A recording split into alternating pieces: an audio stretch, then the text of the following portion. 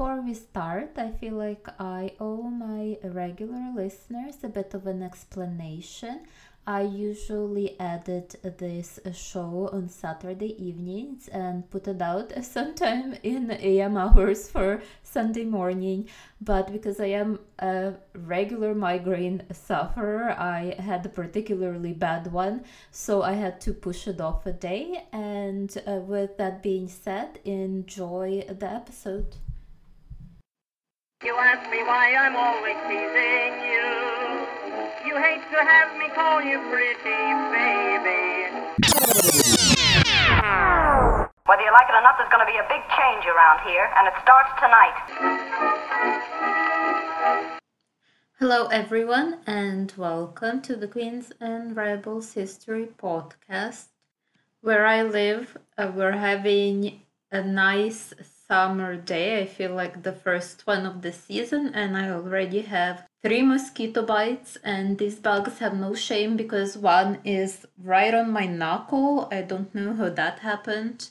Of course, as always, I was walking my cat, but it was honestly like 2 in the afternoon, so I guess it's gonna be a vicious mosquito season. I have no idea, and I have some amazing news. I am finally eligible for the vaccine. So I got my first dose appointment in about 2 weeks. I'm super excited. The whole family is gonna be fully vaccinated by September. So of course that's exciting, and hopefully everyone can get their vaccine soon, and we can get back to quote unquote normal. Although I was telling my husband that I will never look at the salad bar in the same way again. Like COVID has changed my attitude towards that. I feel like all salad bars need some sort of plastic or glass covering. I don't need anyone sneezing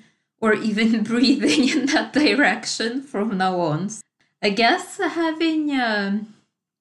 Wow, I'm having a blank. I cannot believe I forgot the word for hand sanitizer. There we go. It came back to me. Hopefully having hand sanitizers just as you enter places would be a thing. I think it's kind of nice. You don't spread a lot of germs that way. But I guess we'll see. And of course, I hope people put on a mask when they have a flu, because I know, at least in my office, there were a couple of workaholics that would turn up and their eyes are puffy, the nose is runny, and they're just coughing away, especially in an open office. You can literally see like the cough particles fly around. Is gross. So we will see if people's attitudes change. I think they would after the pandemic passes. I, of course, am excited, as I said, to see family that I haven't seen for a while. And my mom found out that I have this podcast, even though this is the 30th episode. I honestly thought my dad would have told her, but I guess he forgot. Hi, Mom, if you're listening. We are, of course, talking about the Jefferson sisters. So in part 2, we talked more about Maria and gave a brief introduction to the conditions Jefferson's enslaved children would have grown up around. So we will continue the story of the Jefferson sisters and focus more on Sally Hemings' line, the unofficial Jefferson. I guess let's just jump in. And of course, this is a part 3 of the series, the conclusion. So if you haven't listened to the previous episodes, please do. But if you have listened to the previous 2 parts, I think we waited long enough to talk about Sally Hemings' daughter. So let's just jump right in. I don't want to, I guess, blab on. I don't know why I'm giving such a long, extended introduction. Like many bachelors who openly claimed parentage in birth certificates and freed their enslaved children along with their mothers, Jefferson elected to keep his unofficial other family a secret. He remained tight-lipped about his relationship with Sally even after it was publicly exposed in 1802 in a Richmond Recorder. And I will quote a passage. It is well known that the man whom it delighteth the people to honor keeps and for many years past kept as his concubine one of his slaves. Her name is Sally.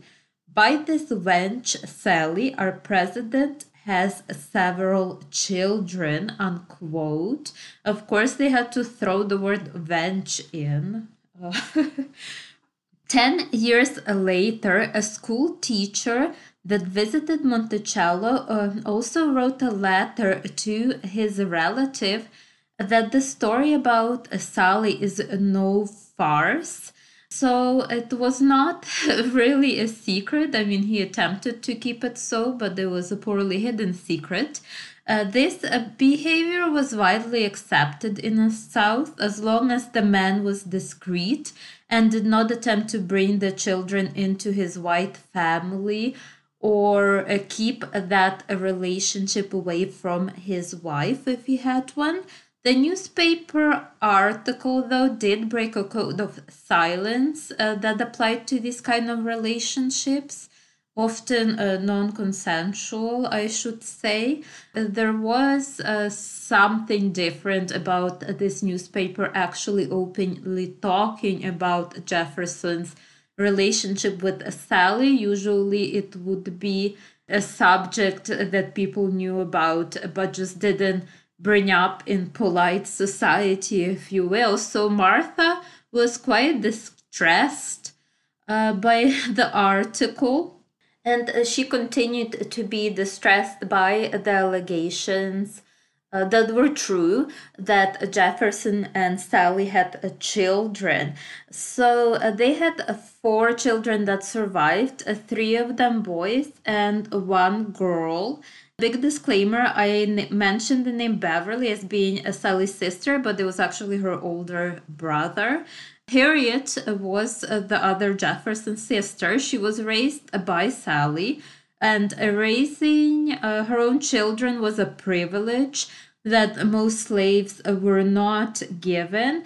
Of course, the girl had a much better lifestyle than the rest of the enslaved people on a plantation, but obviously lacked the kind of privilege her white, officially recognized sisters were given. Sally was given a log cabin at first and was later moved into the main house upon the completion of the south wing. We know that Harriet knew how to read and write. She would not have been taught literacy by her mother, but Sally would have taught Harriet stitching and needlework, and that was a sign of a respectable wife at the time. Of course, we don't have an extensive record of Harriet's education. Jefferson tended to be a hands-off father when it came to that, but he would prepare a curriculum for his official daughters. No such a thing would have been done for Harriet, of course. She was an enslaved person, and she would not be supplied tutors or go to boarding schools. On top of that, female education during the time was considered to be ornamental and unneeded. Harriet would have been expected to learn practical skills needed for a woman of the time, such as cooking, house management, sewing. So she did have an opportunity to pick those up living on a estate. And it is unclear where Harriet picked up literacy. Like with many enslaved people, her life is unfortunately not well documented, although she was the president's daughter. It just speaks to the prejudice that she faced. We do know that her childhood ended abruptly at the age of 14 with Jefferson's decision to send her to work in a textile manufacturing. Well, I guess you could call it the plant that he had on his Monticello estate. The textile manufacturing building was located Well, I already said it was located on a estate, so I'm repeating myself. So off to work she went. Harriet would have intersected with her half sister Martha, who often resided in Monticello, and would have started her own working day by directing slaves to various tasks in the south wing of the house where the Hemming family resided. Later on, Martha did permanently move into Monticello, I should mention. So Martha's idea of female education was quite different from her father's. And she actually strived to provide her daughters with the knowledge in Latin, history, and sciences, something Jefferson would have sneered at as being unfeminine. The education of Martha's daughters received was generally remarkable for its time. So there is a possibility perhaps Harriet picked up literacy from her nieces, at least while she was young and playing with them, but the family was quite prejudiced towards the Hemmings, so we'll talk about that a little bit later. In her early childhood, she was observed by visitors playing with Martha's kids, actually, but of course, later on, the separation was quite strict. The living quarters in Monticello were separated on several categories. The more obvious one is, of course, the freed rich owners and the enslaved, but they were also separated based on gender. The Jefferson Randolph clan had upstairs quarters, while the house slaves were tucked away downstairs on the south side, away from the eyes of the visitors. Also, there were certain male spaces on the estate that female relatives were expected to keep away from. In this respect, Harriet had a little bit more freedom to move around. And I mean, in respect to gendered spaces, because she was expected to perform work. She was not playing hostess to the estate's visitors or enjoying one on one time with her distant father.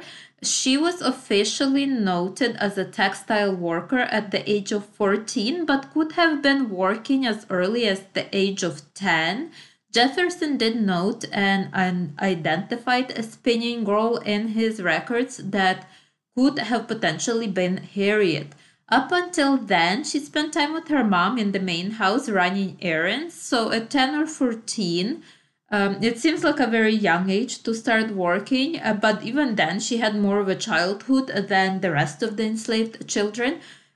And also, Jefferson's enslaved sons were apprenticing trades as well, arts carpenters. This would have been unsuitable for a girl, so she was assigned to spinning, a skill that is both practical and respectable for a woman at the time. It could have reflected Jefferson's vision for Harriet's future as a wife in a working class household. Textile production was an in-demand skill to have in the country since the US severed their ties with Britain, on whom they previously relied to process their cotton. So at least he was attempting to equip her with a practical skill, one would assume. Harriet was taught to use the spinning jenny rather than an old-fashioned wheel. This set her up as being a part of the Industrial Revolution. The spinning factory was not under strict supervision, and Harriet would have been surrounded by young people around her age. There were 8 girls and 4 boys in total. The supervision of the factory's output was one of Martha's duties. Under her watchful eye, the factory met the 2,000 yards per year production quota. Besides Martha's quick visits to make sure the work is flowing, the factory was supervised by a slave woman called Cretia Hearn. One of the former spinners recalled it was a place of a free-flowing conversation and laughter. So comparing to other gigs, especially field work, it was not a bad place to be in. At least slaves could socialize.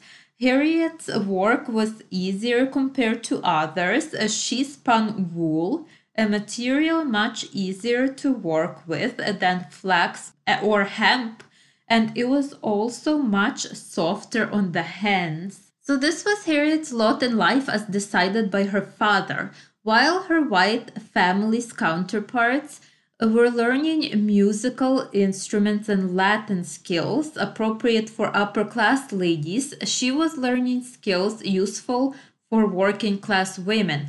Although destined for eventual freedom, Harriet was no stranger to knowing what it meant to be enslaved.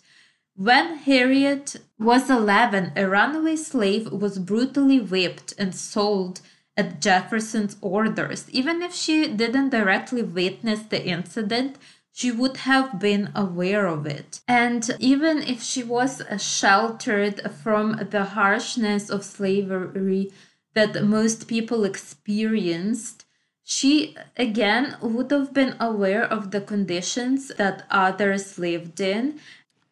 It should come to no surprise that Jefferson believed in the inferiority of women and non whites to be a part of the natural order. And of course, Harriet was very much aware of those attitudes and of the privilege that whiteness awarded people. She would have observed her friends and her own family spend their days toiling away and putting on a show of agreeableness just to keep their families together and away from punishment.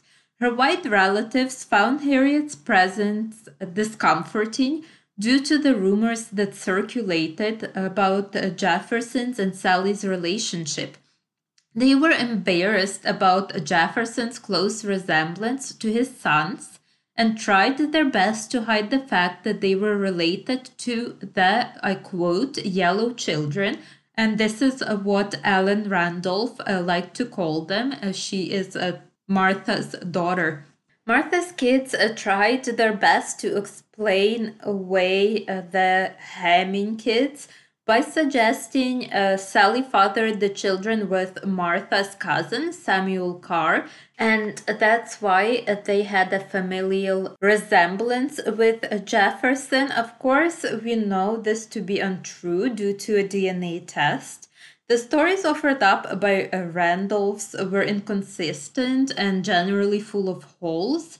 They tried their best to present alternative facts, basically, also known as lies. Despite growing up beside Sally's children most of their lives, the Randolphs refused to even publicly name them, claiming that they don't remember their names, which was obviously a BS, or simply referring to them as slaves. Jefferson's legitimate descendants offered no sympathy or kindness to Beverly, Harriet, Madison, and Aston Hemmings, their own relatives. They shared their grandfather's views in thinking that all enslaved were inferior, while the Jefferson Randolph clan was pretty vocal in their public lies and denials of Harriet's parentage. She herself actually never publicly spoke or left records about how she felt about her family tree or her treatment by the Randolph clan. Nor do we know how Sally felt about Martha's permanent move to Monticello. According to her brother Madison, Harriet's childhood was immeasurably happy, and she grew up with a knowledge that she will be free on her 21st birthday. Working in a textile factory provided another benefit. She didn't have to serve any of her venomous relatives. Another important advantage Harriet had was her off limits status when it came to sexual exploitation. that was a present danger for the rest of the enslaved women. I mean, even her mother, Sally, was among those exploited women. At just 16, she did not have much agency to say no to Jefferson advances. Unfortunately, Sally suffered a huge blow to her dreams of having her children near her. In 1806, a Virginian legislature mandated that freed slaves had to leave the Commonwealth within 12 months or be re-enslaved. And of course, Sally was given a promise that all her children will be freed. So this meant when her children were to grow up, they had to leave her. As Harriet's 21st birthday and her imminent departure approached, she was not only faced with freedom but a problem. Her male brothers could market their skills and find employment and lead a self sufficient life. As an 18th century woman, working life pretty much equaled poverty. Harriet's best chance for a decent life would have been a successful marriage.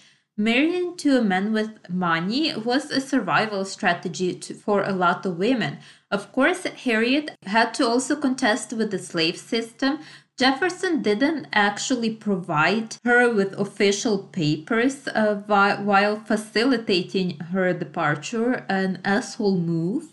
He basically didn't officially free her, he just helped her escape. This meant if Harriet's identity was discovered, she would be re enslaved. And because Virginian law perpetuated slavery through the maternal line, so would be any of her children. We do not know the exact date of her departure. It happened sometime before her 21st birthday, but in 1822, records from Monticello no longer mention Harriet and her brothers Beverly's name, suggesting both siblings departed that year.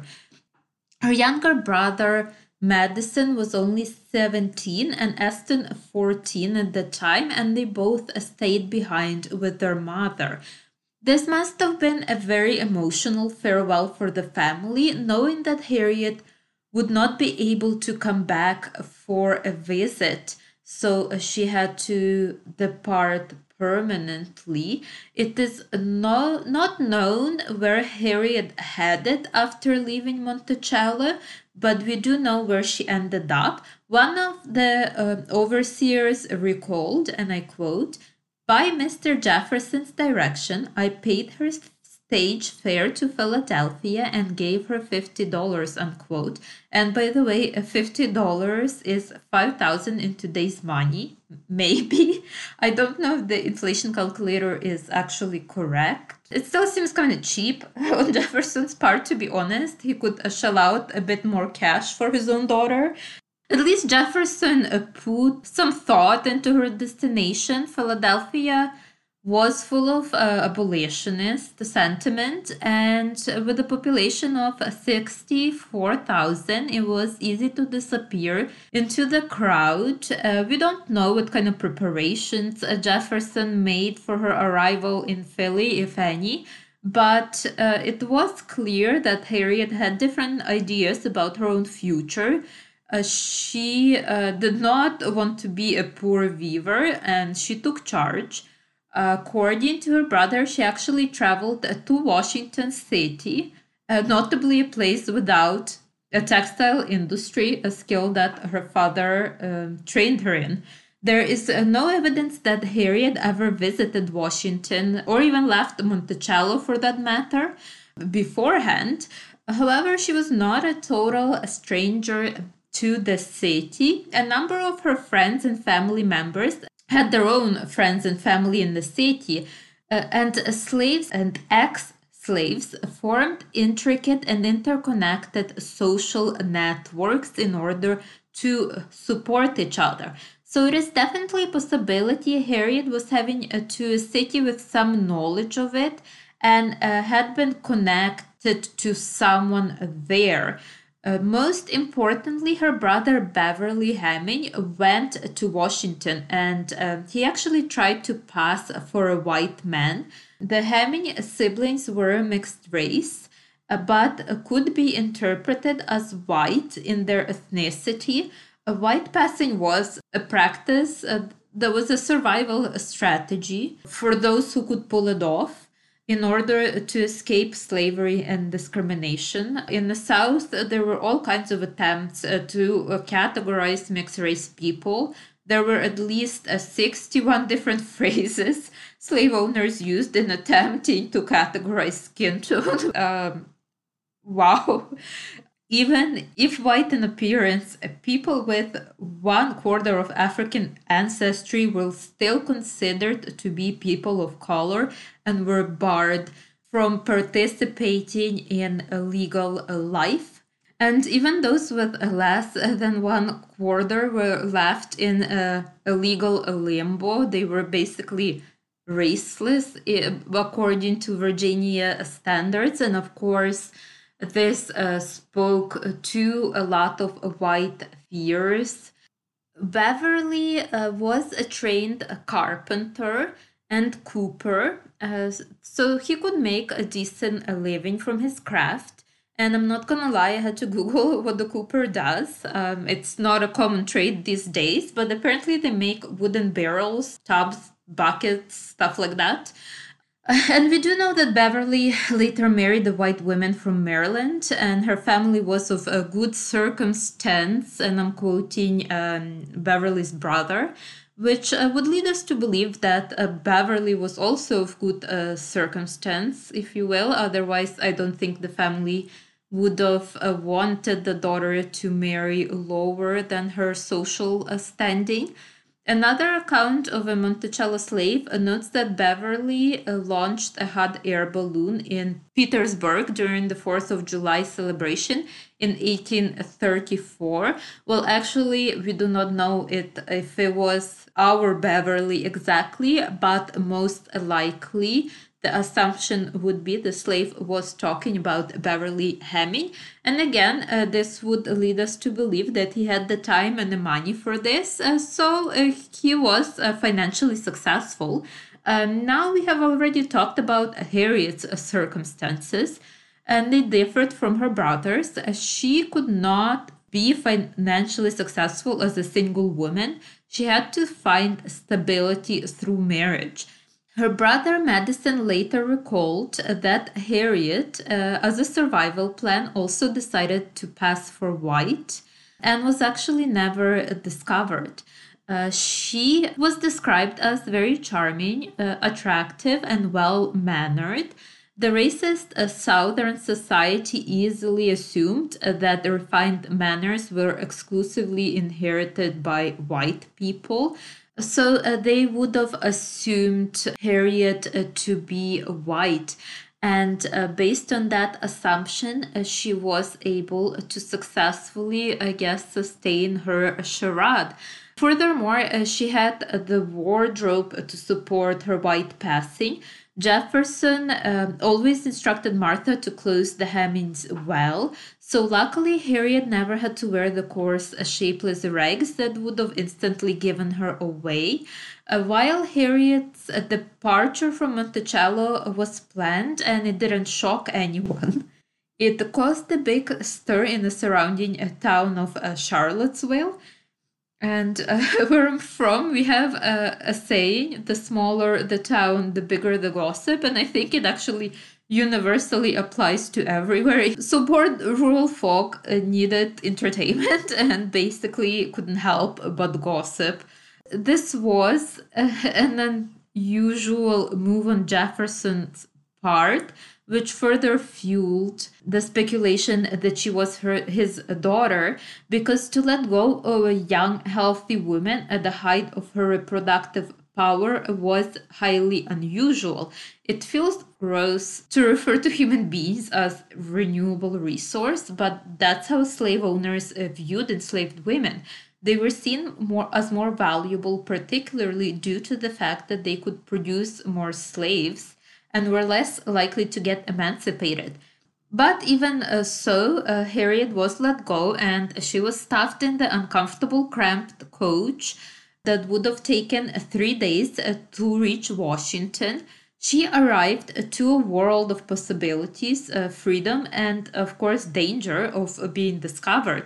It would have been in Harriet's interest to blend in and leave as little trace as possible.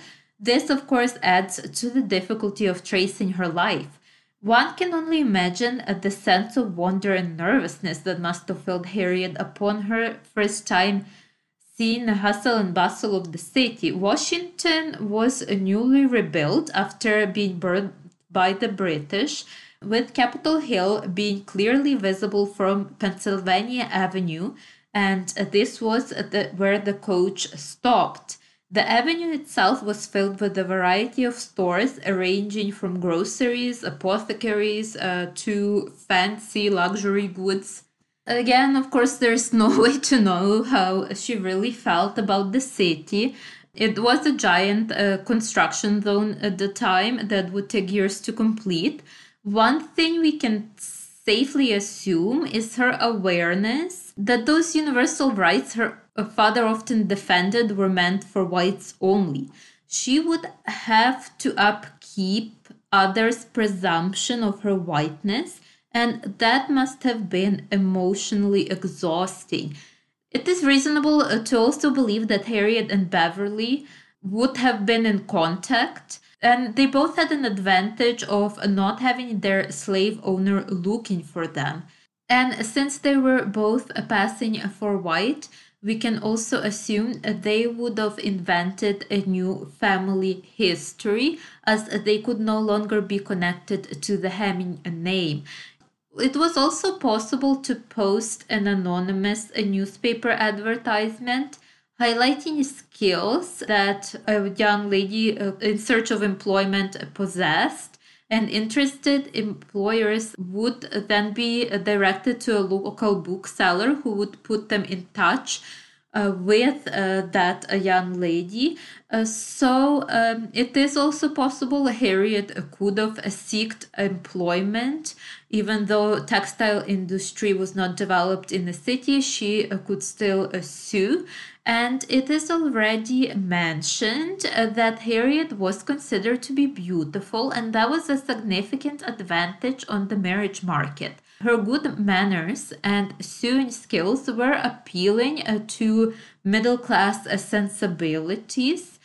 She did not have family connections, of course, or a large dowry on her side, but the city provided more opportunities to find a husband who did not care for such things as long as his bride presented herself as a respectable woman. Her brother Madison did disclose that Harriet married, I quote, a white man of good standing, unquote, in Washington, but he refused to disclose the husband's name for obvious reasons. She did have kids and passed as a freeborn white woman for the rest of her life. In 1940, Edna Jacks, a descendant of Elizabeth Hemming, was told that both white and black descendants of Jefferson ended up living in the same city. When she pressed for more details, she was told that Sally's and Jefferson's daughter's family is prosperous, but the family secret was not divulged in detail. This is as far as the story went, so unfortunately, we cannot really trace Harriet. Catherine Carrison, the author of the book, Jefferson's Daughters, Three Sisters, White and Black in Young America, where I got my research from, actually presented several very interesting possibilities for Harriet's newly constructed identity. She cross-referenced marriage census and baptismal records, but I won't go into detail about that here. So please read the book. It was actually extremely well done and very interesting. Again, there is a whirlwind of facts that I've omitted because I've solely focused on the three sisters. And none of the possibilities presented by Catherine Kerrison are definite. The truth is, we just do not know. The reason for Harriet's decision to pass for white were obvious, and of course, they came with the cost of fracturing away from her loving family and having a burden of a secret that she had to keep for herself. As a result, we lost any records of her since she would have invented a new identity. We have talked about Martha at length. I feel Martha Jefferson, the official and only surviving daughter. But to conclude this series, I will briefly return to her since we have not talked about the later years of her life. Martha, although well educated, was not a rebel. She conformed to her father's patriarchal ideas of gender roles. She was a mother of 12 children that loved her, but her home life was made difficult by her husband's violent outbursts and bad temper. On July 4th, 1826, her beloved father and main emotional support, also financial support, had passed away. By January of 1827, the content of Monticello estate was auctioned off to cover the massive debt left behind by Jefferson. He liked to live beyond his means.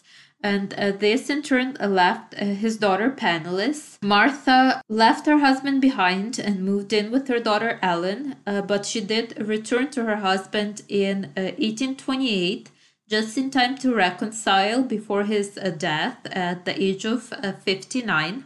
Monticello estate was sold in 1831 for way less than its worth. And this left Martha homeless. To be fair, things were not as dire. She stayed with her children. So it's not like she was penniless.